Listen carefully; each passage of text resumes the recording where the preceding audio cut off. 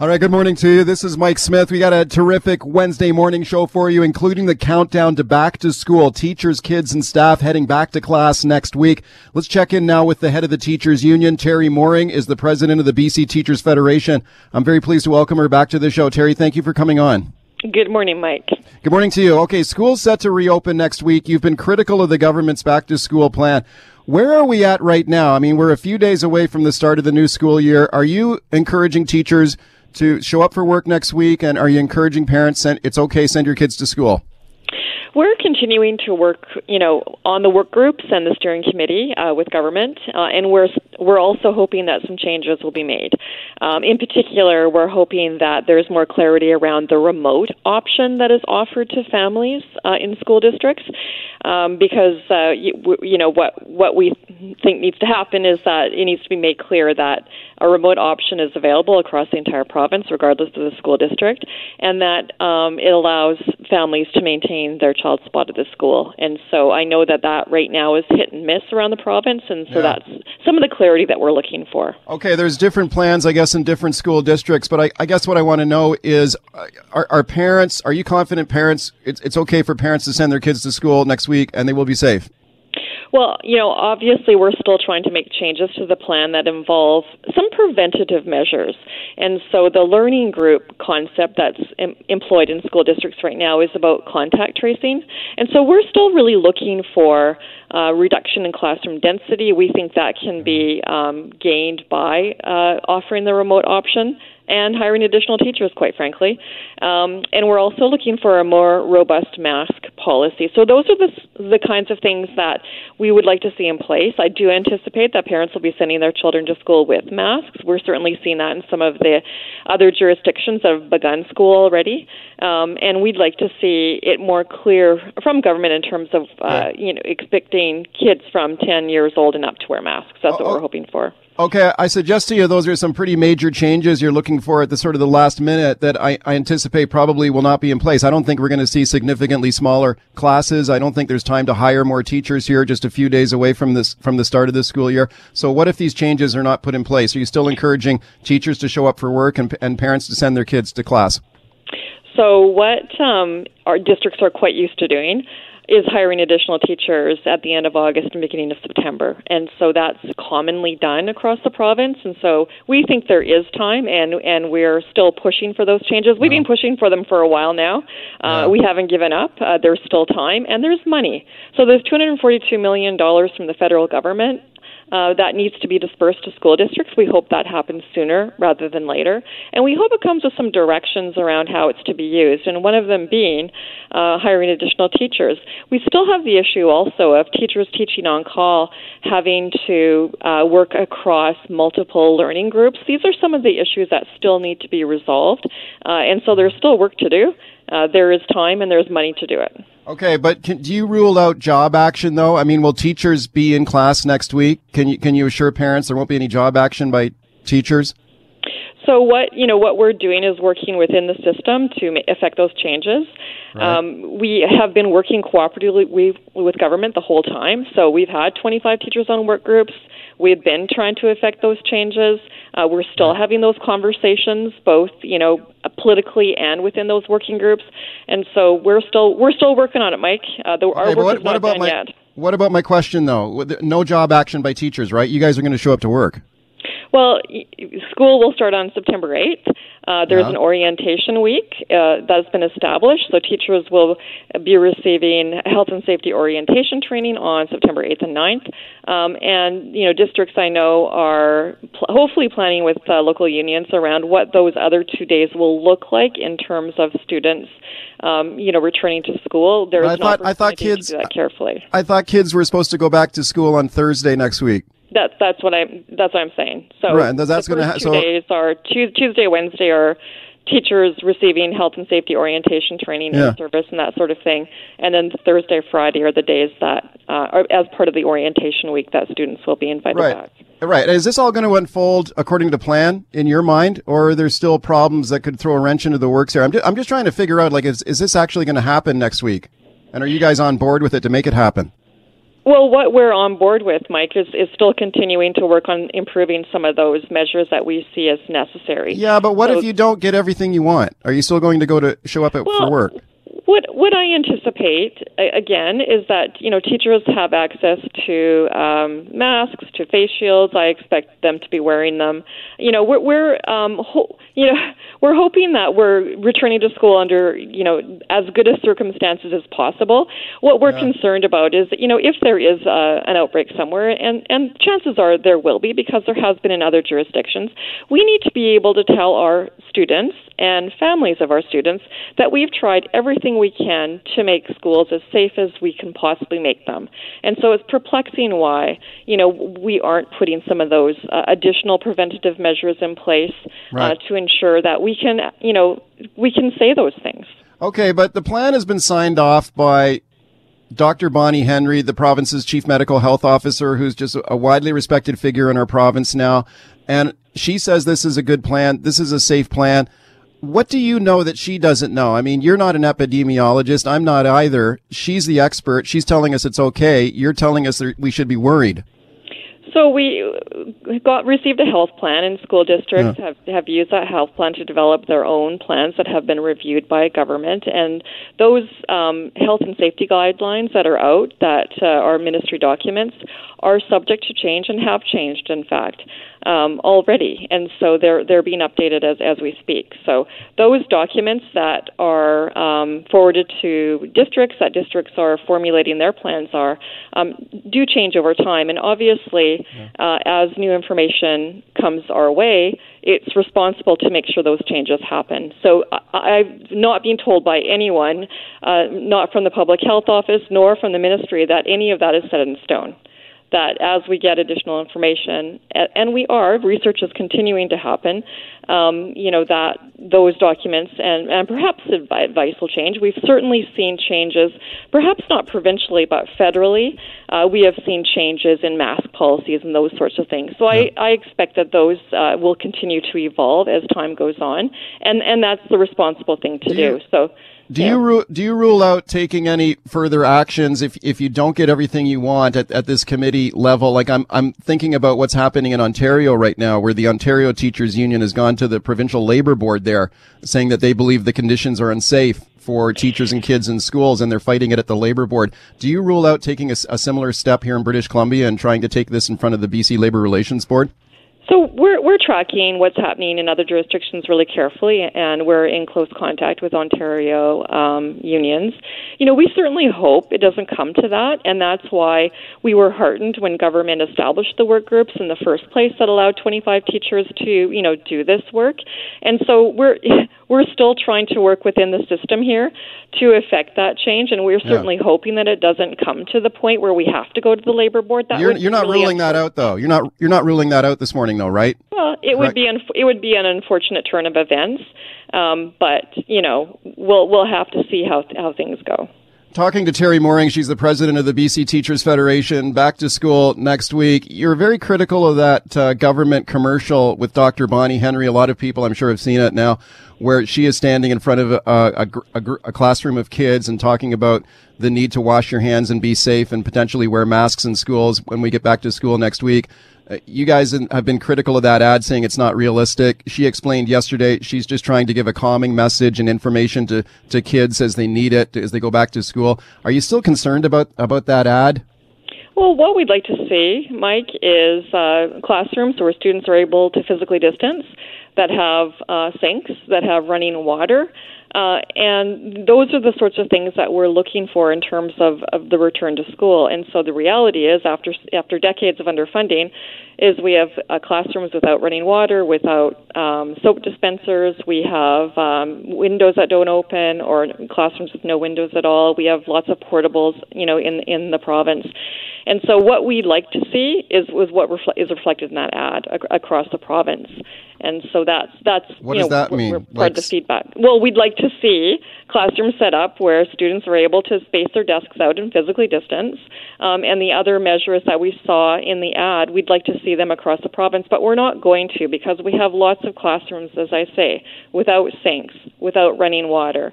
What is necessary in those situations is hand sanitizer, and we're going to see that in place in a lot of schools, in classrooms. We're going to see classrooms with 30 students in them, and where desks are not going to be able to be physically distanced, and so that's the reality of what we're going to see. Yeah, right. So I mean, you're not going to get what you want.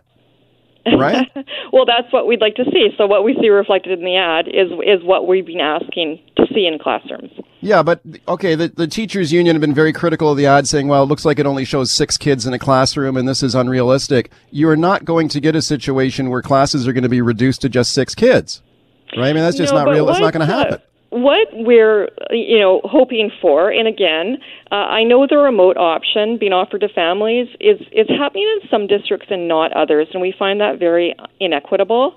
So, families do need the option of maintaining their child's space in their school and receiving that remote option if they choose to do so. And so that is one way to reduce classroom density, is to allow those families that option that, again, the minister referred to in his last announcement, and it is present on the ministry website, but not actually accessible to all families across the province. Yeah. And we're hearing from a lot of those families who are saying they're having these conversations with their district, and they're being told their only options are distributed learning and homeschooling. And so that's of concern to us. Last question for you, Terry. Is the union willing to be flexible here in this situation? I mean, you've been calling for smaller classes. You want the government to hire more teachers.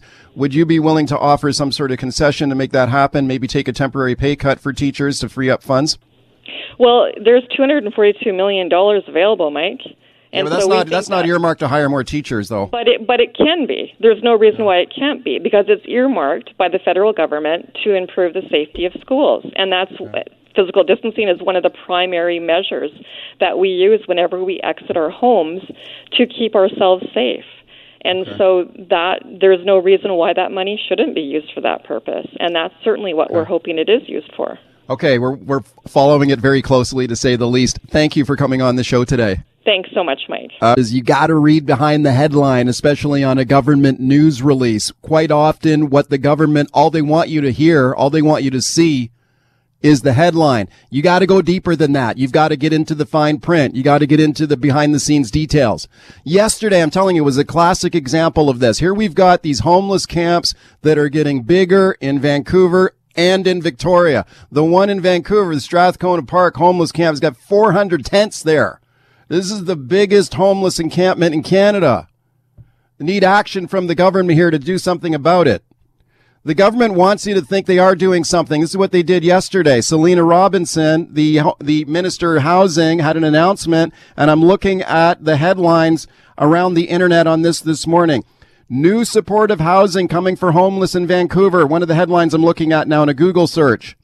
450 new and temporary supportive housing units coming to Vancouver.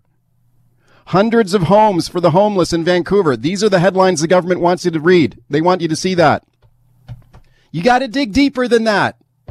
And when you do, you find out that this is a joke, because a lot of these homes are not going to be in place until next year. 100 of these homes are temporary. They won't be in place until next year. The other 350 homes are supposedly permanent. There's no timetable to build them. They have to do consultation. They have to do planning. They don't even know where they're going to put them. They got their headline, though.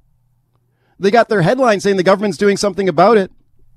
Meanwhile, you've got these neighborhoods struggling with these swelling homeless camps.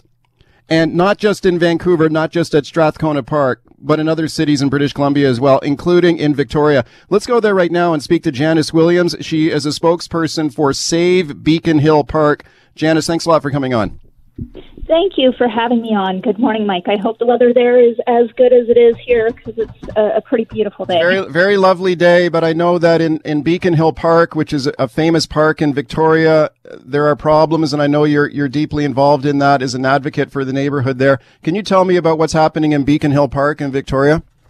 Well, it's quite heartbreaking with respect to Beacon Hill Park. Months ago, in June, a petition was started calling for the end of camping 24/7 in Beacon Hill Park, because it's when you have 24/7 camping, it allows an entrenchment, and there's a bunch of other externalities that result when that happens, crime and disorder and all of that kind of stuff.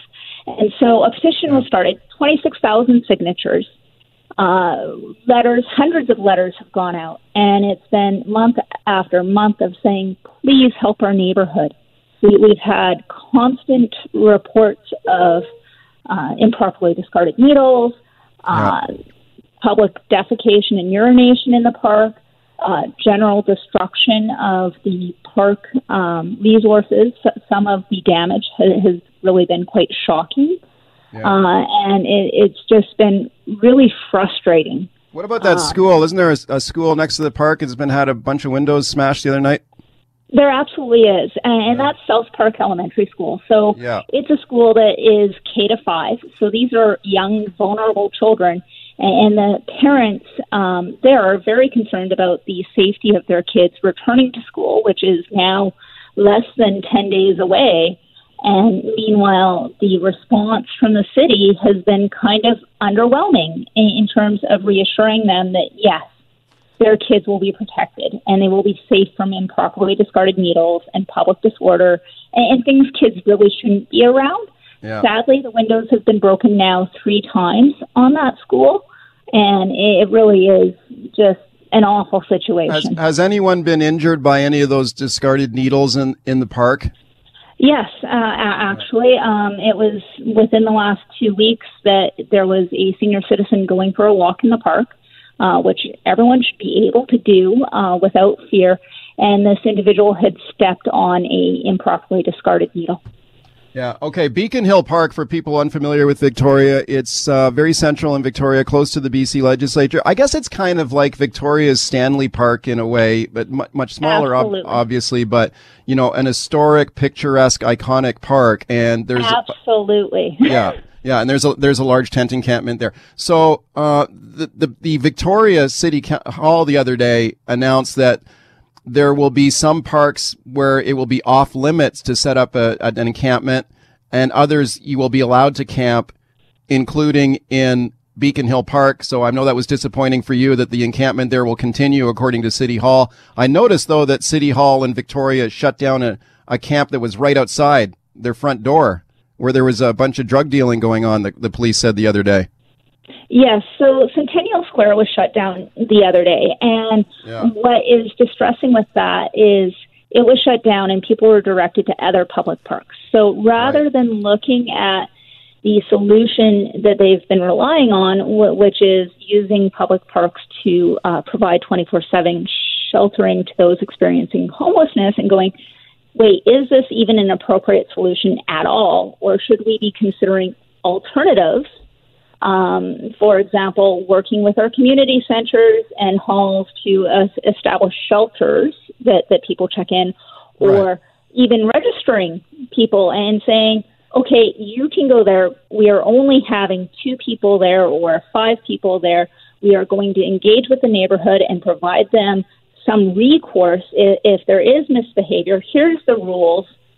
Right. And something that balances the rights and needs of those experiencing homelessness with the rights and needs of the neighborhood to have public safety. And I really do believe that public safety is a critical, foundational thing that drives our ability to have vibrant communities that people want to be in. Right. Speaking of Janice Williams, she is with Save Beacon Hill Park in Victoria. There's a large encampment there, similar to the Strathcona Park camp in Vancouver. So this is going on in a lot of different places.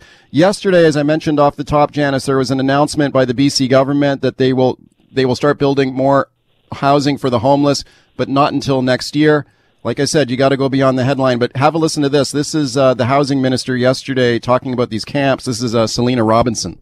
And that work is being undertaken now with BC Housing, taking a look at how do we get through the next number of months.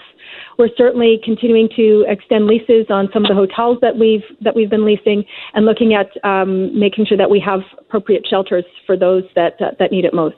Okay, she's talking about shelter. She's talking about doing something, but I don't know. Things don't seem to get done. It seems like these camps are getting bigger. But your thoughts? Well, and my thought is that we actually need much bolder action. I think we need to look at the resources that we're spending on this sector. Look at all the service providers. I understand Vancouver has 200 plus service providers providing services to the homeless population.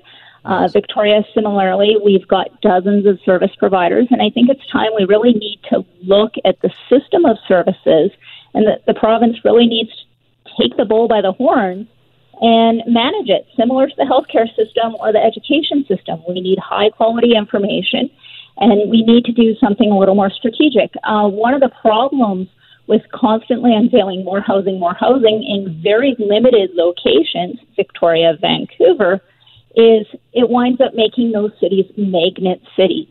And I think that's part of the problem that we really need to look at is how do we mandate every city to provide a basic level of services so that there isn't the desire to migrate from other locations throughout the province to Victoria, Vancouver, Nanaimo. Because there's a certain capacity that in order to provide compassionate and appropriate services. And we're being overwhelmed. And I think there needs to be a recognition of that. Let me ask you this, and I hear quite frequently when we discuss this topic, I will get emails, tweets, and messages from people saying, like, you're poor bashing. You know, the people who are living in these tent cities and these encampments, they're human beings too. And we talk about them like very disrespectfully. This is poor bashing. I just don't think that's, I'm sure you've heard that too. And I just don't think it's. Absolutely. I've been called NIMBY more times than I care to count. And I am ready to print T-shirts saying NIMBY and proud at this moment. Yeah, but how do you respond to that? Because, you know, to me, it's like the situation with these camps, they're not only unsafe for the neighborhood and the people who live near them, but they're unsafe for the people living in the camps as well, which is why people are looking for action. But your thoughts? Yeah, I really believe that that's not actual compassion. It's neglect. And if a loved one was experiencing a really severe health issue, you would want to get them access to treatment and care. If they no longer had the capacity to make decisions for themselves, you would hope someone else would make the decisions that need to be made so that they remain housed, so that they remain having their health care needs met. And so I think it's really enabling, parading around as compassion, but it's not genuine compassion. Genuine compassion says, what can we do to improve the situation these people face in meaningful ways? And letting them rot in parks is not that. All right, welcome back to the show. Just a quick programming note for you. Coming up at the bottom of this hour, this is going to be super cool. I'm going to speak to a man named Bill Viggers. Now, this guy is an amazing individual. He's a longtime friend of Terry Fox, and he was on the Marathon of Hope with Terry Fox. He was the public relations manager for Terry during his legendary run 40 years ago, which ended 40 years ago yesterday. And we wanted to pay some tribute to Terry Fox on the show today.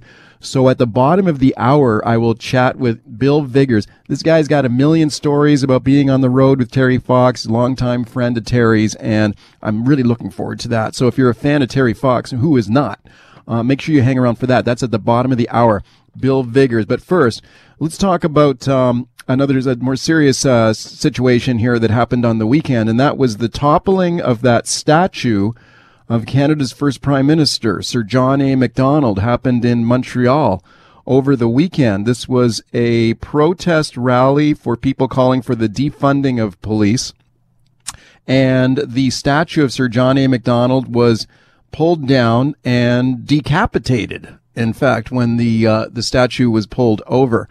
This brought a response from Prime Minister Justin Trudeau. Have a listen to what Trudeau said about that. I was deeply disappointed by the vandalism that took place over the weekend. I understand the impatience, the frustration of Canadians who faced systemic discrimination and racism throughout their lives, and their concern that we act quickly on that, and their impatience, because I myself am impatient. We need to move forward quickly and in the right ways on countering systemic discrimination, and our government will do just that. But we are a country of laws, and we are a country that needs to respect those laws, even as we seek to improve and change them. And those kinds of acts of vandalism are not advancing the path towards greater justice and equality in this country.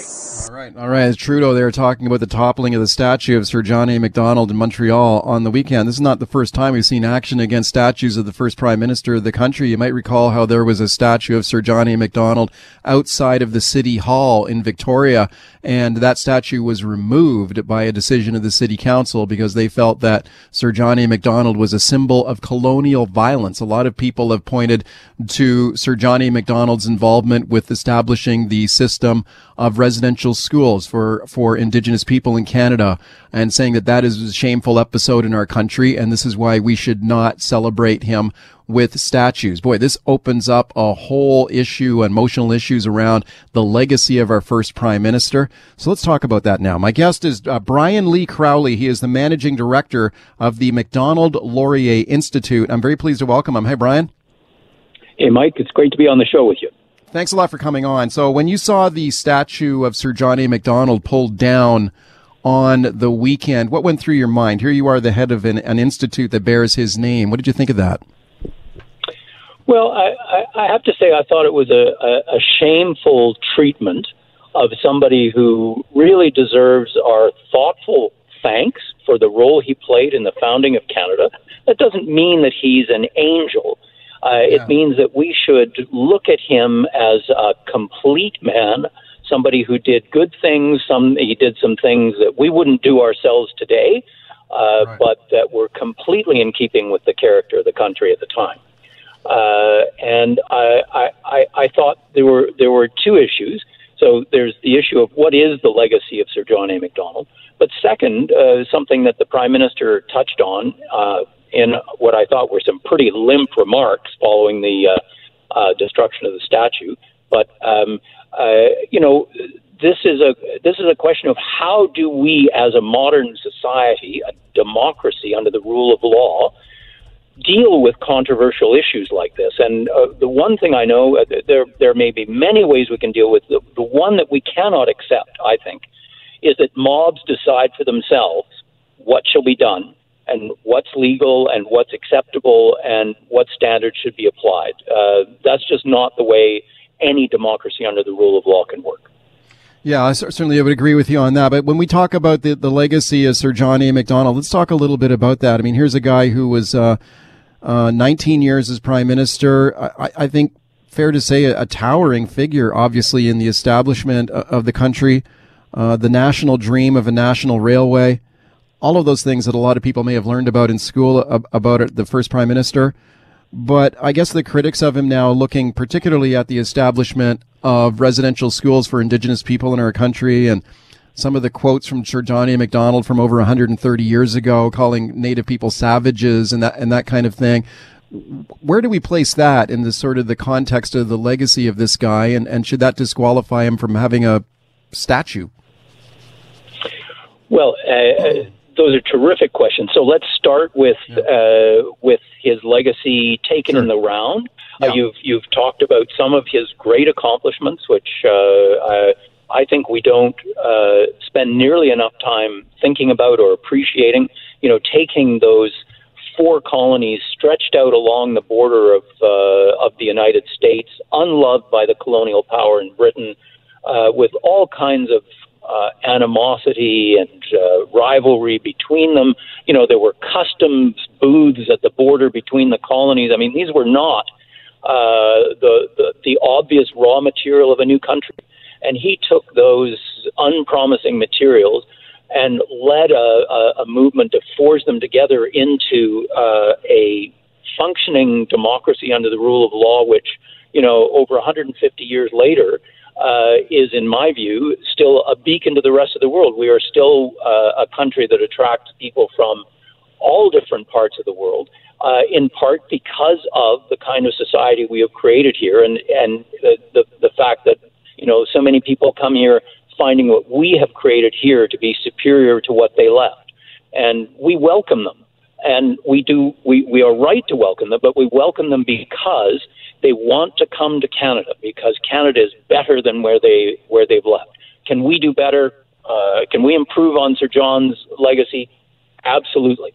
But it's very important that you read history in the right direction. You shouldn't read history backwards. In other words, you shouldn't start from today and say, well, if I was, with the values and the experiences I have today, if I was living 150 years ago, would I have approved of what Sir John A. did with, say, Indigenous people?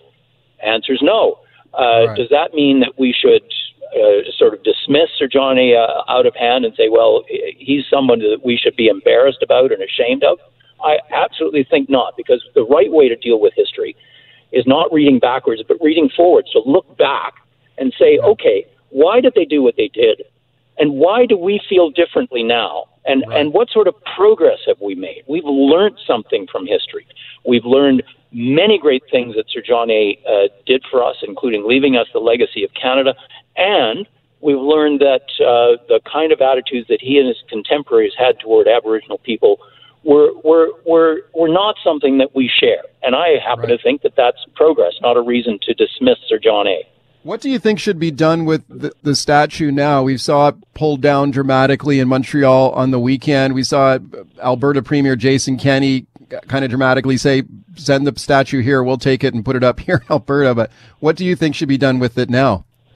Put back up? Well, I really think, especially given the way it was done, this was not the result of some deliberate democratic process in which we made a decision about how we want to treat Sir John A.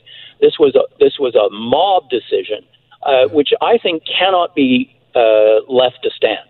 So I think the statue should be repaired. It should be replaced where it was, and we should then have a discussion about what's the appropriate way to recognize Sir John A. and his contribution to Canada, while also saying we will not repeat on our watch some of the things that he did in his time where values were different. All right. Yesterday was the 40th anniversary of the end of Terry Fox's inspiring and legendary Marathon of Hope, and we're going to talk about that. I've got a wonderful guest standing by, but have a listen to this first. This is a little look back at the Terry Fox story here. Maybe I won't make it, but if it's up to me, I think I can do it. Terry Fox was an 18-year-old from British Columbia when he was diagnosed with bone cancer in his right knee. Amputation and chemotherapy left him with an artificial leg, and memories of those still in the cancer ward. Kids my age and younger, and you just can't leave something like that and try and forget it, and I couldn't anyway. I had to try and do something about it. And so he did. Terry trained on his new leg for 14 months, then told his family that he would run east to west across Canada, hoping to raise $1 million for cancer research. On April 12, 1980, at the easternmost point of Canada, it began, the Marathon of Hope.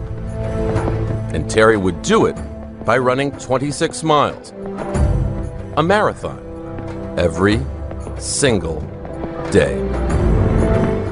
All right, we all know the story. I still get kind of chills listening to it. What a hero Terry Fox was. Let me introduce you now to Bill Viggers. He was a longtime friend of Terry. He was a part of the Marathon of Hope, which ended 40 years ago yesterday. He was the public relations man for Terry and traveled with him on the road. And I'm very pleased to welcome him to this show. Hiya, Bill. Good morning, Mike. Thank you for having me. Thank you for bringing Terry to your listeners. It's my honor to have you here, Bill. Thank you for being here. You started, I remember the story, a lot of people may know the story of your involvement with the Marathon of Hope, how you were working with the Canadian cancer agencies, and you were asked to kind of help Terry on the Marathon of Hope as it began, right? And I know you joined Terry on the road, and you spent a lot of time with him. What was it like? Do you remember what it was like the first day you met him? What kind of impression did he make on you? The first day I actually met him in person, I had flown down to New Brunswick to find out who is this kid and what's he all about. Yeah. And I arrived at about 3 o'clock in the morning, slept in the back seat of my car, had a cleaning bag, like you get at the cleaners as a blanket. And at 4 o'clock in the morning, the lights come on, the door opens, and out walk the three boys. I climb out of the back seat of my car, and the first word out of Darryl Fox's mouth, looking at me, said incredulously, "You're the guy from the Cancer Society." They were kind of used to people. I was 33. They were used to dealing with older people and in suits and ties, and there I was. We had a short visit. Sat around and talked for about 5 minutes, and then off into the darkness. And we drove back to where he had stopped the night before.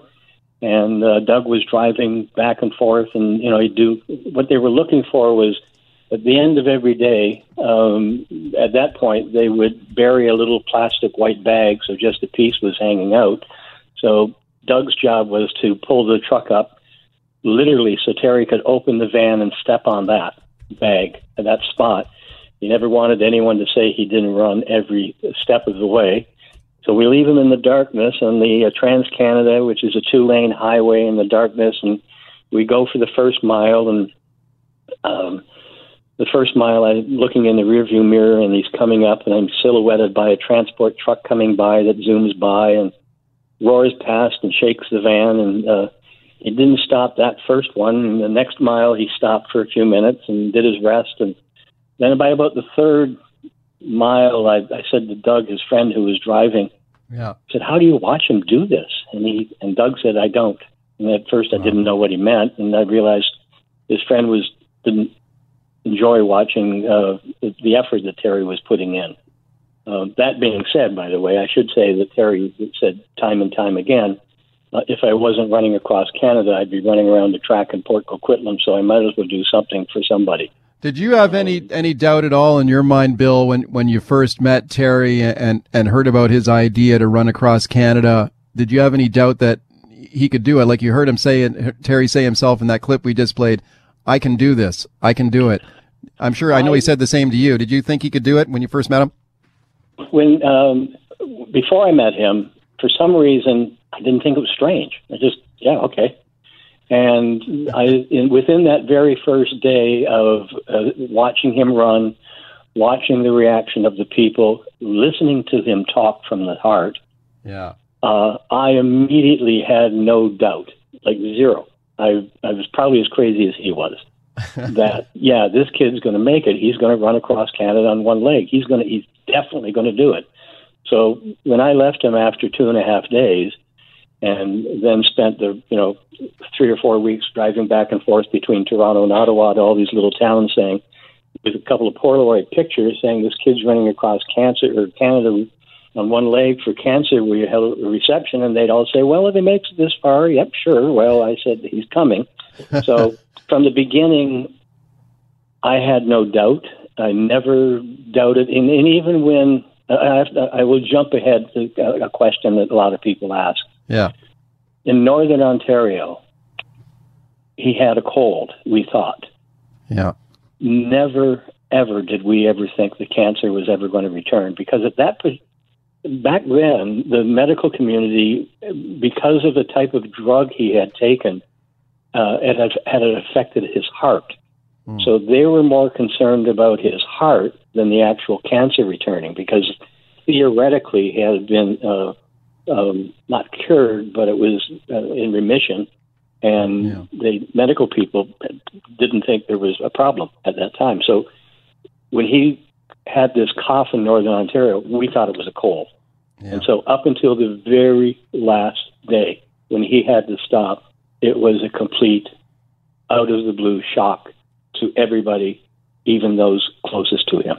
All right, welcome back. Continuing my discussion with Bill Viggers about the Terry Fox Marathon of Hope. Bill was Terry's public relations manager during the Marathon of Hope, and we're talking about his memories of Terry and the Marathon of Hope, which ended 40 years ago yesterday. One of the things I think people love about Terry was he kind of wore his heart in his sleeve, Bill. It was he just seemed so genuine, so honest, so emotional.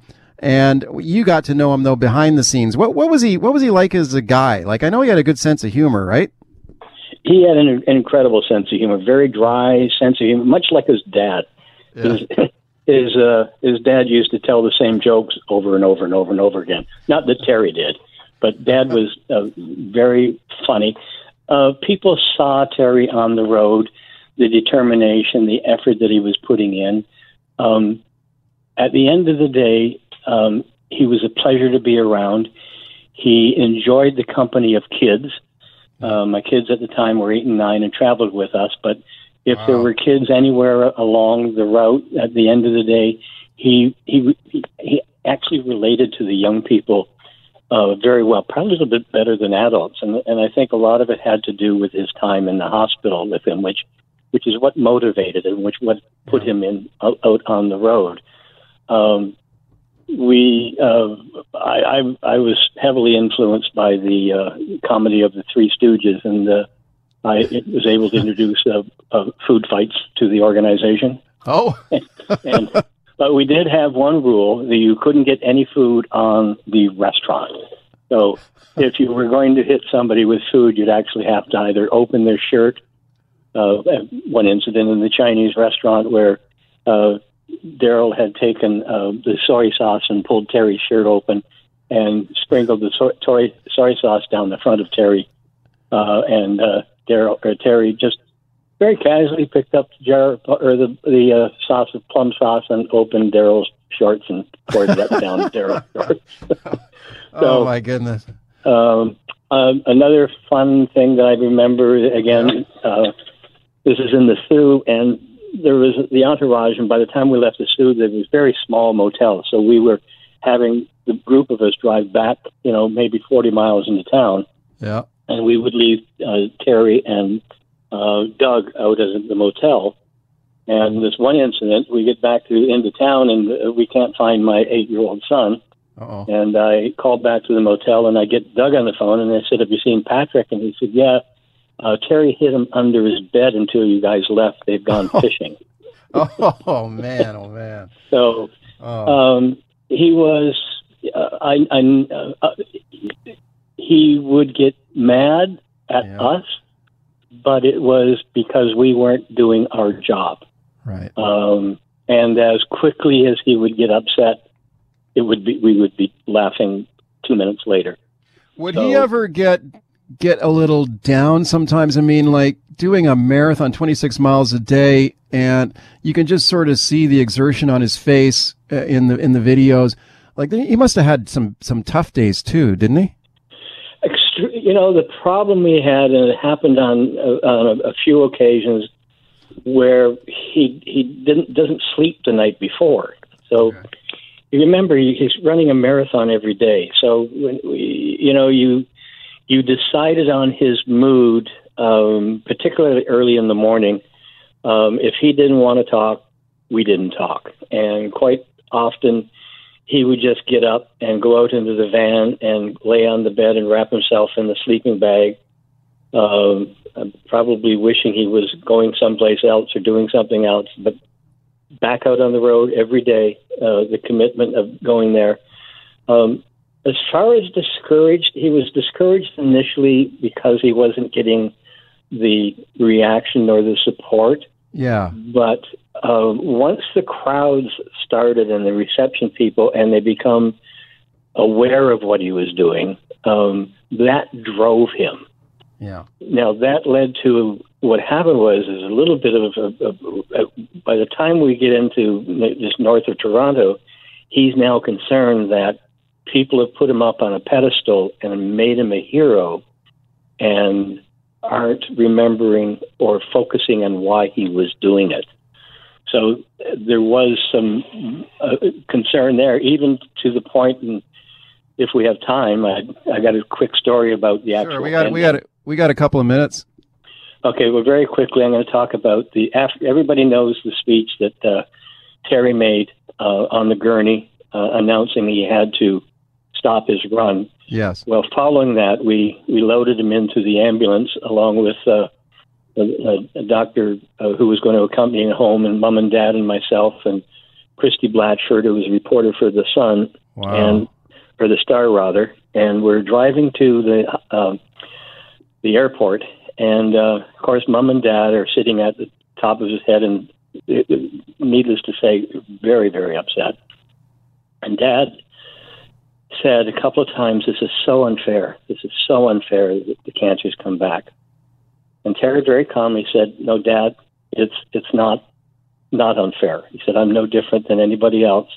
This is what cancer is all about.